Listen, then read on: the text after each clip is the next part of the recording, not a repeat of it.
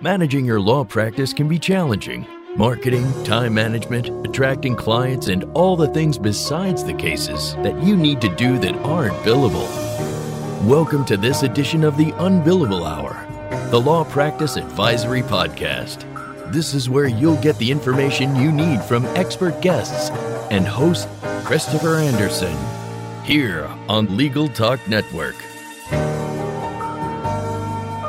Welcome to the Unbillable Hour. I am your host, Christopher Anderson, and today's episode is, are you ready? It's about acquisition. Yay! This is like always our most popular topic. You know, we've done a couple episodes lately about, physical plant and metrics and like the actual really important stuff. But everybody wants to talk about acquisition, and beginning of the year is a great time to talk about it.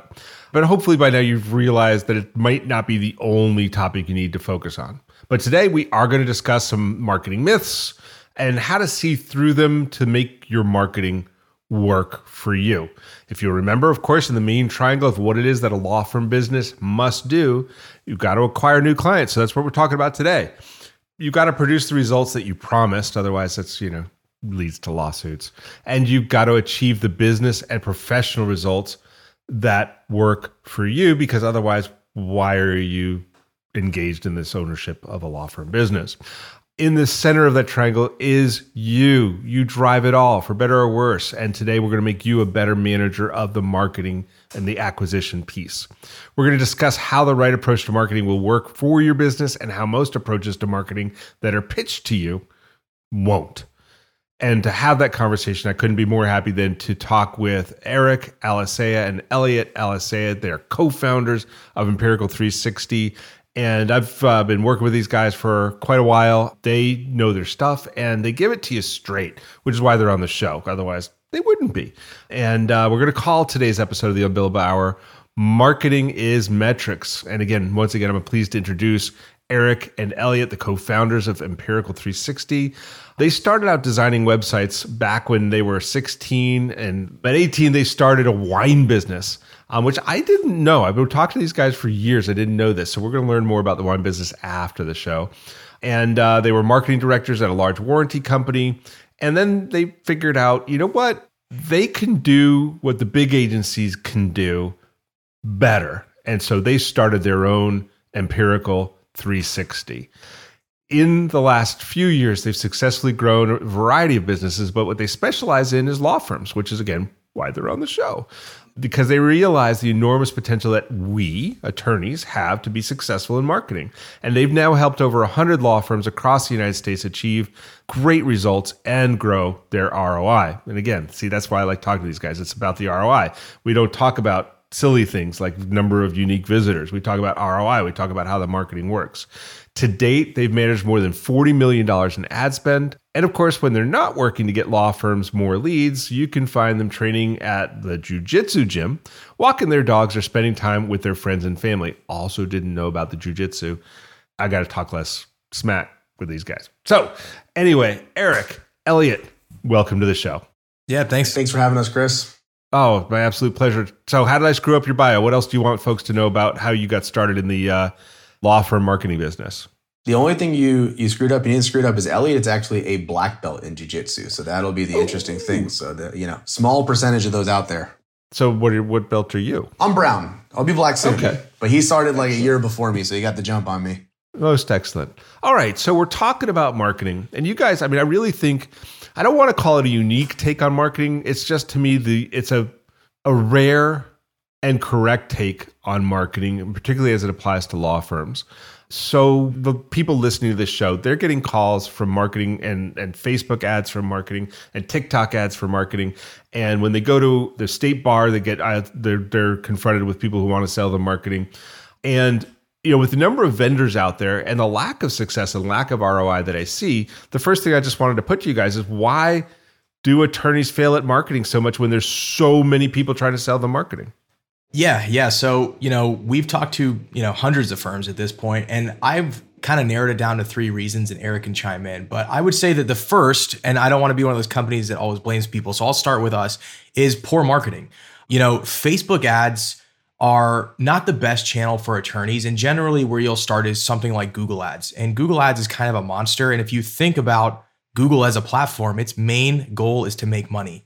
And so there are a lot of traps in Google to where they'll make you click and they'll make money. And the end user is kind of the victim of this. So poor marketing, lack of knowledge of the platform is a giant problem, because really anybody can become a marketing agency tomorrow. You just have to say, hey, I'm a marketing agency, and now this person's managing your money. Whereas, at least in financial advisor outlets, they have to get certified and those types of things. So really a big reason is poor marketing from what we've seen when we audit accounts.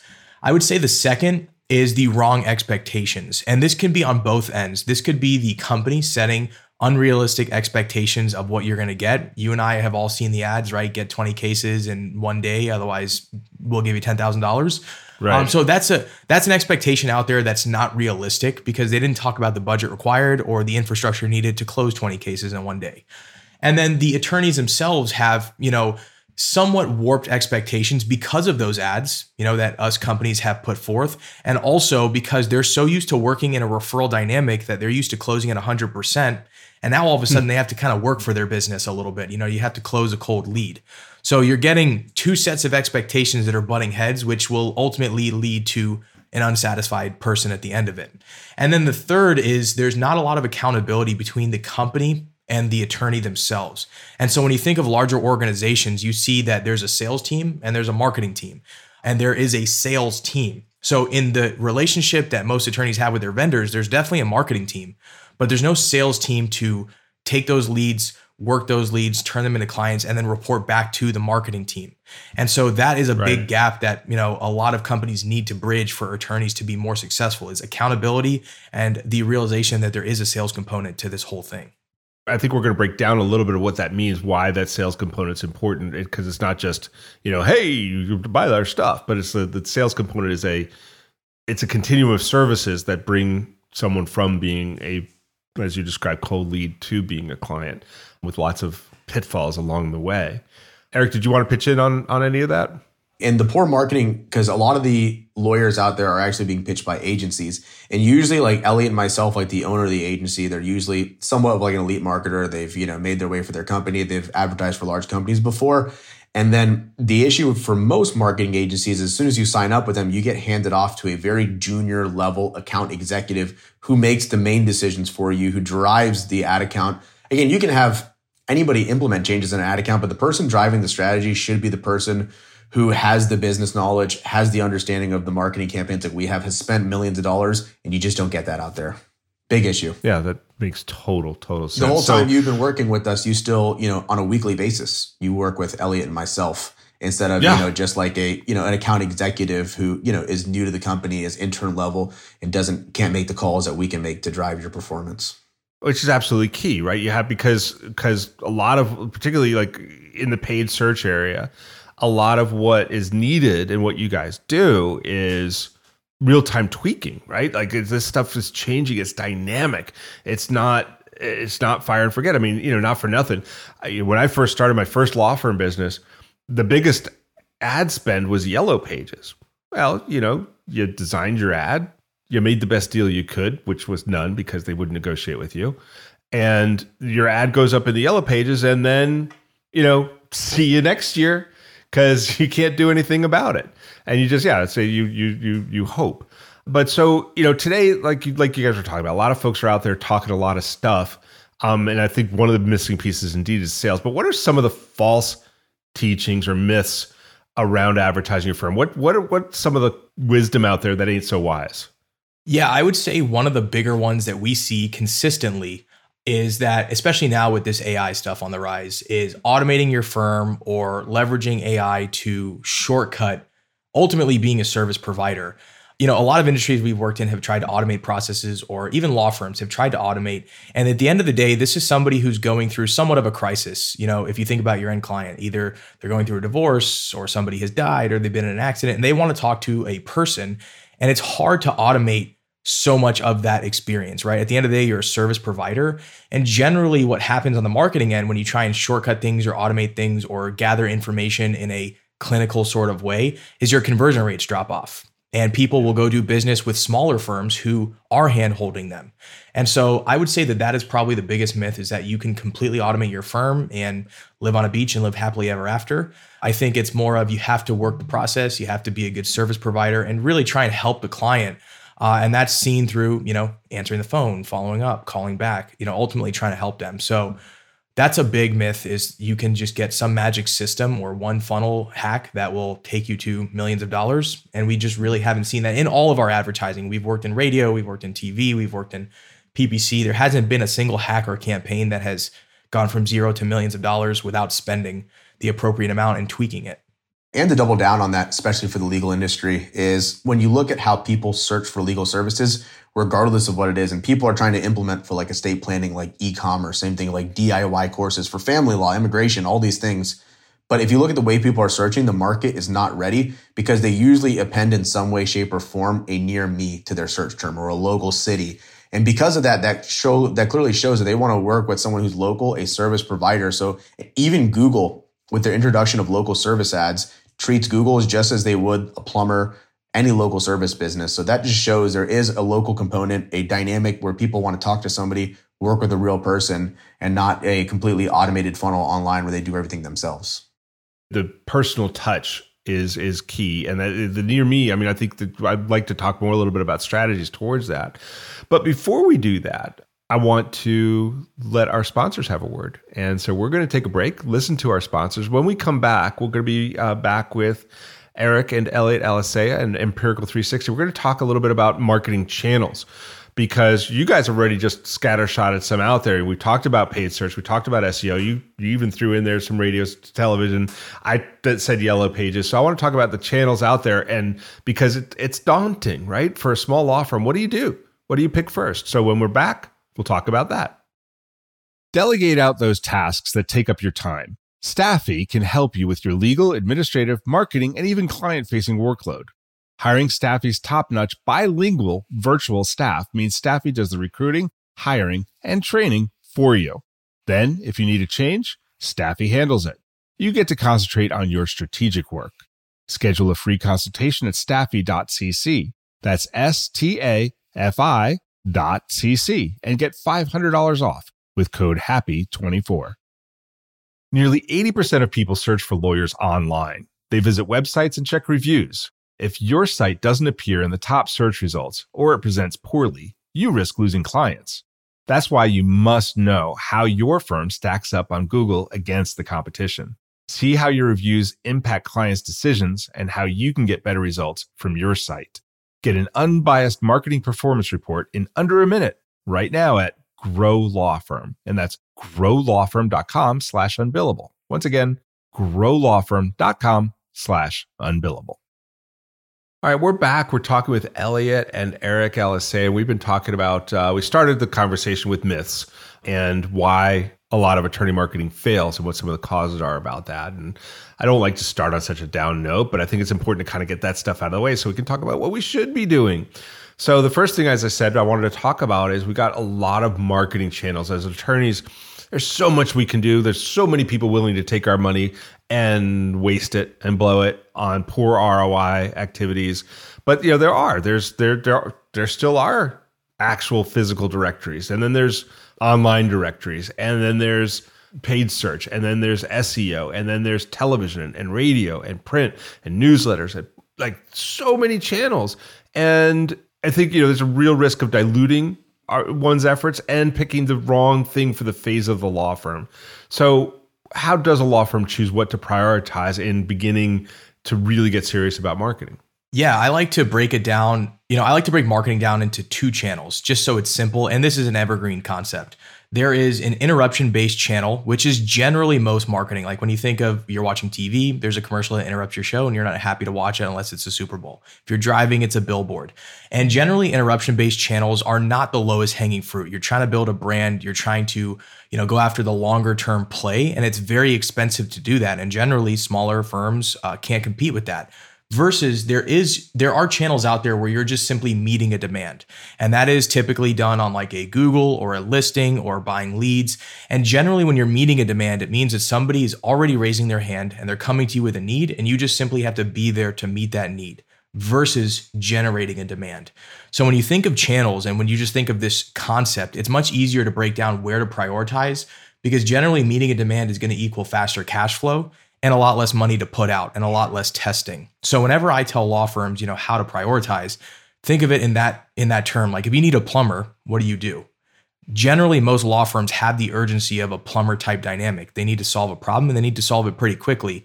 Versus, if you see a billboard, it may take 3 years for you to get in a car accident, and then you might not even remember that guy's name. So that's kind of the dynamics that you want to take into account. And so I always like lower hanging fruit, because you can get very far on low hanging fruit. And when I say very far, revenue wise, millions of dollars a year, before you have to worry about the sexier channels that most people are attracted to, like videos or ebooks or lead magnets. Yeah, no, that makes a bunch of sense. And those are some of the things that people jump to right away. And just FYI, the real thing that happens when you need a plumber is first you go to Lowe's, you buy the equipment to make the repair, you make the repair, and then when water is spraying all over the house, then you call the plumber. But then you do have that urgent need. And that's how a lot of people look for legal services too. I hear on our weekly calls all the time with our clients, that's how a lot of people start. They're doing their own estate plan, doing their own divorce, messed it all up, the probate, whatever it is. And then now it's time to get a lawyer involved. And those make the best clients. So there you go. They already know how hard it is. To also talk about those points and where to start, to actually define interruption-based channels versus demand-based channels. For the interruption-based, a lot of that will be like your social media ads, YouTube, display, anything where someone's not specifically searching. And then the demand-based channels would be your Google search, whether that's paid or organic, other search engines as well. Before it would have been your yellow pages. So those, if you're looking where to start, that's where you start as far as each channel. Yeah, that's exactly actually what I was going to ask you. I was like, so like when we're talking about demand-based, like the place to start really is paid search, right? Is that what we're basically saying? I would say is paid search. If you're looking for a more transactional relationship, lead vendors are generally going to use their organic listings to sell you leads because they get them for free. And so it's still ultimately going to be an organic type search lead. Now, they will dilute the quality of those leads over time by bringing in cheaper leads, which are going to be like display or Facebook and things like that. But when you first start with lead vendors, it's a very easy relationship to get on board with, and you're going to get leads immediately, and they're generally going to be somewhat search based. So those two channels would be my advice to people if they're looking to kind of test the waters. Yeah. And paid search can be broken into two different categories now for attorneys. You have the local service ads, which are very similar to a lead vendor. I mean, you're buying leads from Google. That's what it is. And then you have the paid search where you have to do a little bit of creative with the ads and the landing pages and stuff. Okay. All right. So yeah. So there already are even multiple things there. So it's a great place to get started. All right. I named the episode Marketing is Metrics. For anybody that hasn't watched Ted Lasso, that's what kind of stole it from that, the footballer's life. Well, marketing is metrics. And I'm a metrics guy. I'm a numbers guy. If you can't show me the numbers, I can't understand why I should do it.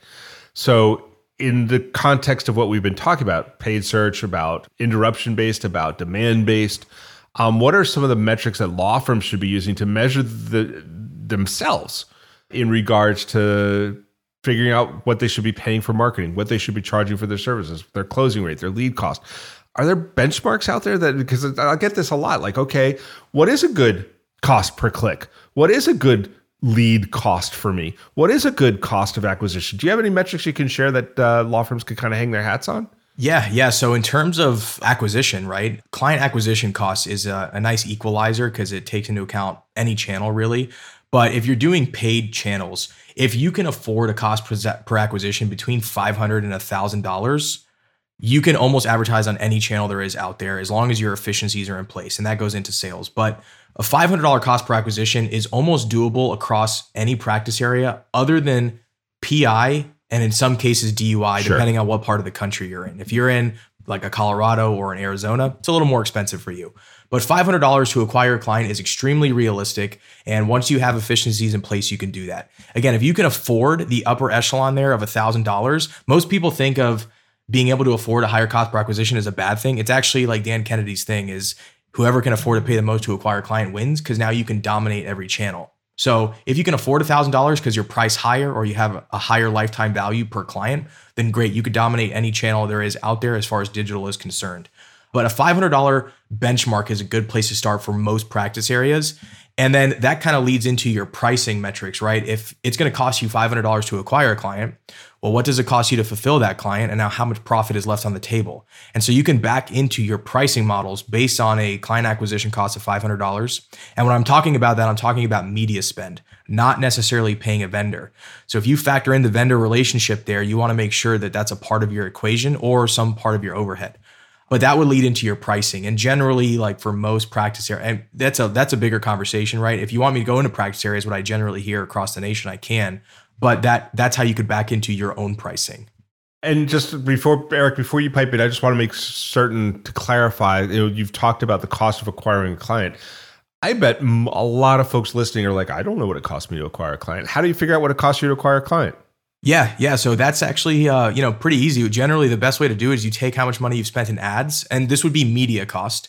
So if you go to your Google Ads platforms or your Facebook ads, how much money did you pay Facebook for the year? And then how many clients did you get? And you divide that cost by the number of clients, and that's your cost of acquisition. And like you said, Chris, a lot of people don't know that number, and it's a very important number because that's how you back into, well, how much money do I want to make? How much do I need to spend? Who do I choose as a vendor, et cetera? Getting to spend is, of course, really easy because you can log into the advertising platform or get it from your marketing company.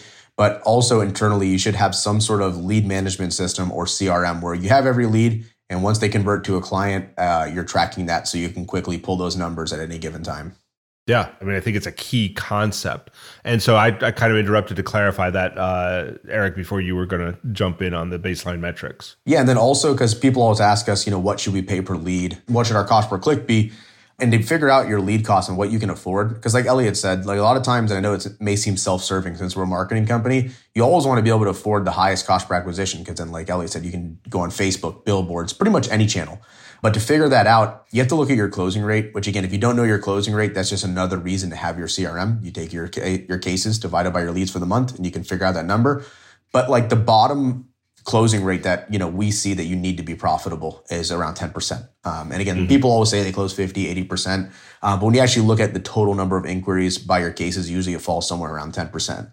And so if you look at your cost per acquisition, so if you're spending, if you have $1,000 cost per acquisition and you're closing at 10%, the lead cost needs to be $100. And if it's a $500 cost per acquisition, you're closing at 10%, your lead cost needs to be $50, and so on and so forth as those ratios change.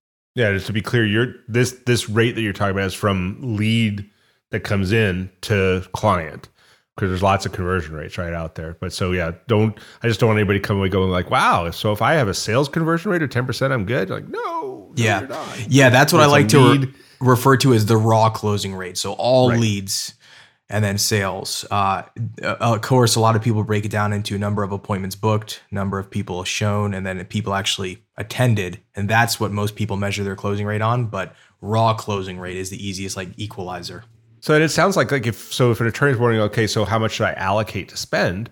Well, you're basically you're saying back into that number. So how many clients do you want? What's your cost of acquisition? Look at it historically, talk to your marketing team about, hey, can I get this cost of acquisition down a little bit? And then okay, well, if I want this many clients, and let's say I'm going to start at $500 per client, I need 10 clients this month. Well, I need to spend $5,000, right? And when people balk at that number, I'm just like, would you, if there was an ATM and you can go put your card in and say, I'm going to spend $500 and out will spit a client guaranteed, would you do that? And everybody would be like, yeah, of course I would do that. My average case value is $5,000, $10,000. Sure, I'll do that. But when you've got a lot of moving pieces in here before we get there. And so that's, I think, what could be daunting. But if you first think about it that way, it starts to make a lot more sense and makes you pay a lot more attention to some of the metrics that you've been talking about. All right, so what I want to do now is what I want to do more than anything else is hear another word from our sponsors. And then I want to come back and we'll talk a little bit about so we've kind of teased talking about the other stuff, sales, and how to deal with the leads once they arrive, which isn't all sales. There's a lot of moving pieces there. So that's what I'd like to focus on is what do we do with those leads once we get them to make sure that 10% or more is what actually happens. But first, a word from our sponsors. LawClerk's nationwide network of talented freelance lawyers is trusted by thousands of law firms. Solo attorneys and firms can get help with project-based work and also ongoing work via a subscription. Sign up is free and there are no monthly fees. You only pay when you delegate work. Plus, LawClerk has a new app for your mobile device to help you manage the work you've delegated while you're on the go. Be sure to use referral code UNBILLABLE when you sign up at lawclerk.legal. Find out how TimeSolve fits your firm. With 6 different ways to track time, surely one will fit, even on the go. Or quickly estimate flat fee projects. Batch payments for hundreds of invoices at once with TimeSolve Pay. Getting paid quickly is a great fit. And TimeSolve fits with the other tools you use. QuickBooks, LawPay, NetDocuments, LawRuler, Microsoft, all just plug in. Try TimeSolve free. Get a $100 Amazon gift card when you sign up. TimeSolve.com. All right, we are still talking with Eric and Elliot Alisea and Empirical 360. We've been talking about what's wrong with attorney marketing and why does it fail. We've been talking about some baseline metrics so you know how to measure what you're doing. But it's come up several times during our conversation that part of where we fall down as attorneys is what happens when we get a lead. It's like this little nice little egg that could become a client. And what do we have to do to keep it and incubate it and make sure that enough of these eggs turn into clients? And let's just start with that. Like, what's like, well, you know what? I'm just going to say the word. So we got this client. What should we do? Follow up, right? What should we be doing with the client? I think, Elliot, you spoke a little bit earlier about don't over automate this stuff. Like some automation's good, but so talk about that. Like what is automation? What should we do? What shouldn't we do? Yeah. So from an automation standpoint, what I like to use automations for is for that initial touch point. So as soon as someone submits a form, as soon as someone calls, if someone calls in, you can't really automate the answering of that call. He technically could, but at least when someone submits a form, they should be getting emails, text messages, and you can even automate the dial of a phone call. I've actually done a study of a very large PI firm of their dialing systems, their automations, and they have an automated dialer, texting and emailing automations all go out on the first touch point. And then to your point, not to over automate it, once someone has engaged with the company, it's nice to put a little personal touch on the communication. So now you're talking about something that may have come up in the consultation or a note that they've said, and now they know that you're actually listening to them and it's not just a robot on the other end. So at the very least, in an automation sense, emails, text messages on the initial touch point is very easy to accomplish and will go a long way. And then also going back to, what Elliot mentioned earlier of over automating or just automating too early, always call the leads. I can't tell you how many times attorneys will have automatic text messages, emails in place and just think that's enough. It's not, because people will price shop. They will look at other attorneys. And if they're calling, they're going to beat you. Yeah. So you're saying reach out, human being reach out. And automated. Yeah. You have to pretty much do it all. Yep. That totally makes sense. So, and how much, right? So one and done, called, left a voicemail, sent an email, sent a text, done? Or what should we really be thinking here? Yeah, so we have a call center background. So the call center background to me says do it until you start getting complaints. But that can also, start to reflect poorly on the firm. The firm that I've actually analyzed, they actually did 23 phone calls every single day for 23 days. Mirrored that with text and emails. I think that's excessive. You'll start to irritate people at that point. But you can start with a number, a number that you think is decent, and start to test it. Really, the ultimate answer there is test your cadence, test your follow-up. For us, what we do for text messages and emails is we do 5 in a row every day for 5 days, because generally we're using channels that are very hot. If you don't get that person engaged very quickly, the lead dies pretty quickly. It ages out very quickly. So we try and be aggressive on the initial follow-up, and then it'll drop off after that. And then also having follow-up sequences in place for the, after the initial touch point. Like most people, once somebody had a consult and they're quoted, they're just like sitting out there. Like they need to also receive very urgent responses to get them to the next step, which is becoming, a signed and paid client. Right. Yeah. You need to, so the follow-up isn't just about lead to get me into a conversation. Now I've had the conversation, follow up, maybe you sent a fee agreement or something like that. Follow up until it's closed. Like just never say die.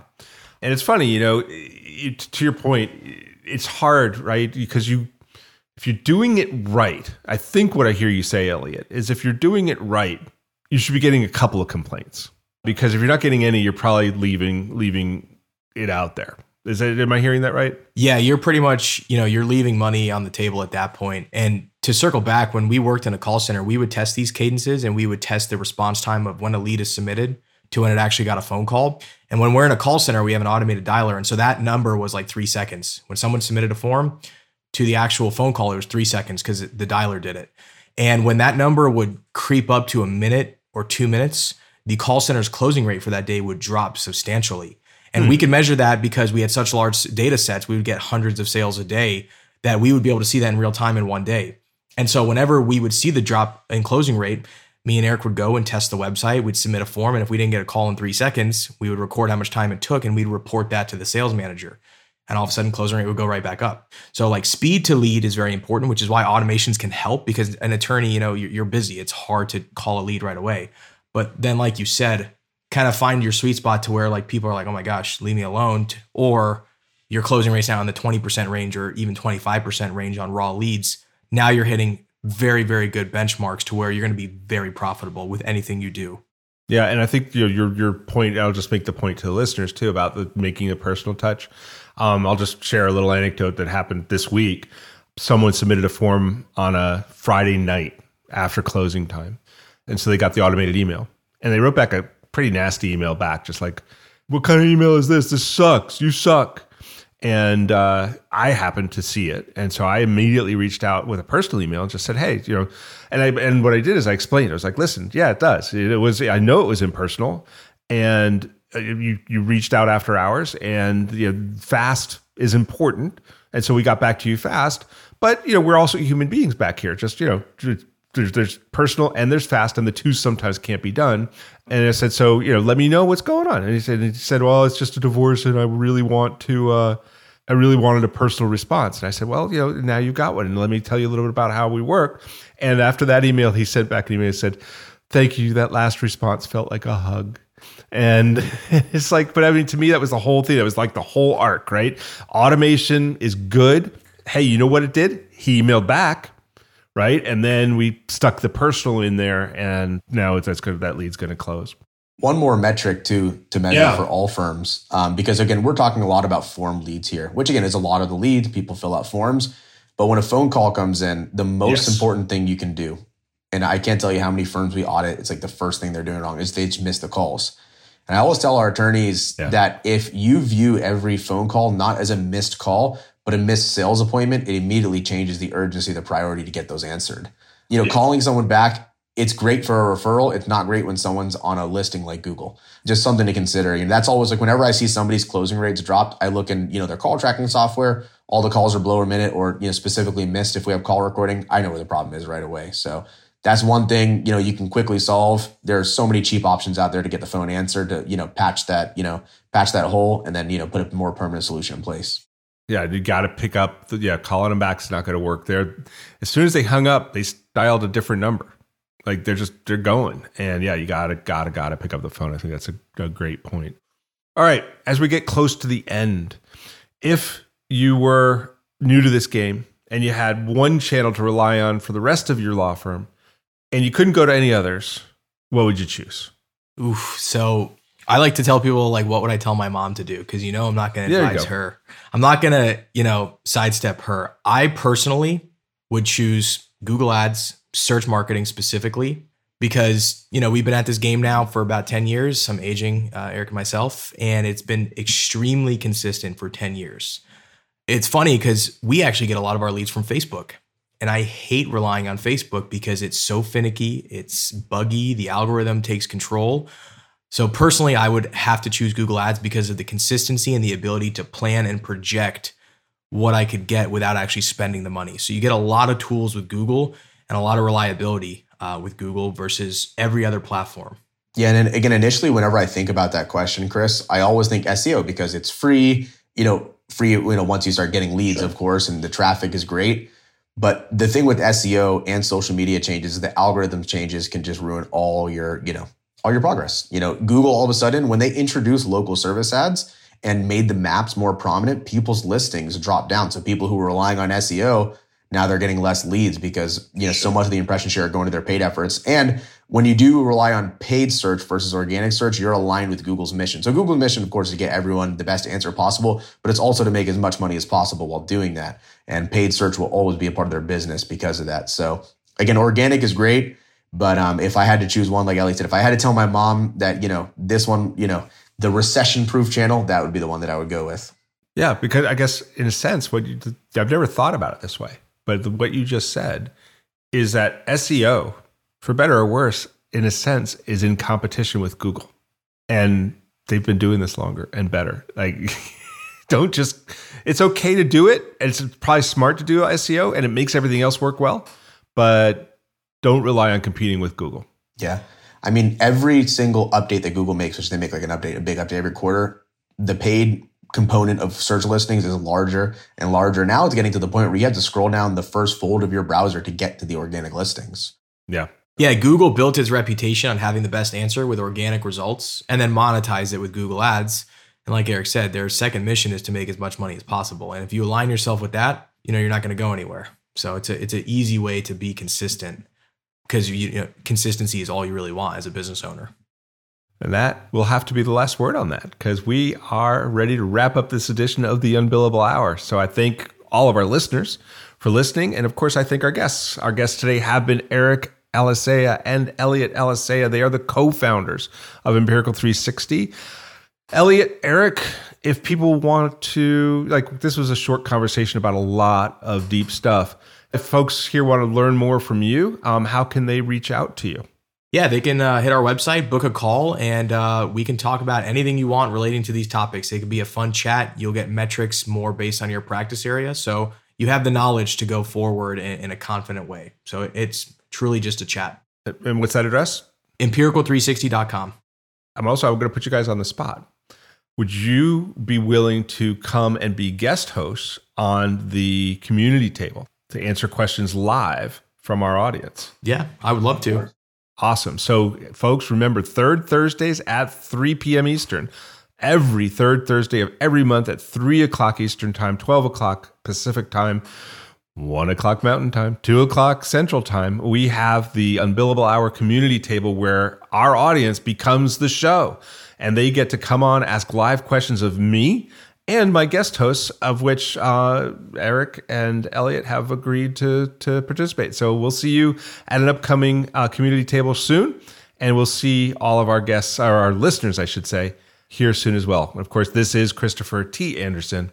And I look forward to seeing all of you listeners, because I can see you through there, next month with another great guest as we learn more about topics that help us build a law firm business that works for you. Remember that you can subscribe to all the editions of this podcast at LegalTalkNetwork.com or on iTunes. Thanks for joining us. We'll speak again soon. The views expressed by the participants of this program are their own and do not represent the views of, nor are they endorsed by Legal Talk Network, its officers, directors, employees, agents, representatives, shareholders, and subsidiaries. None of the content should be considered legal advice. As always, consult a lawyer. Thanks for listening to the Unbillable Hour, the Law Practice Advisory Podcast. Join us again for the next edition, right here with Legal Talk Network.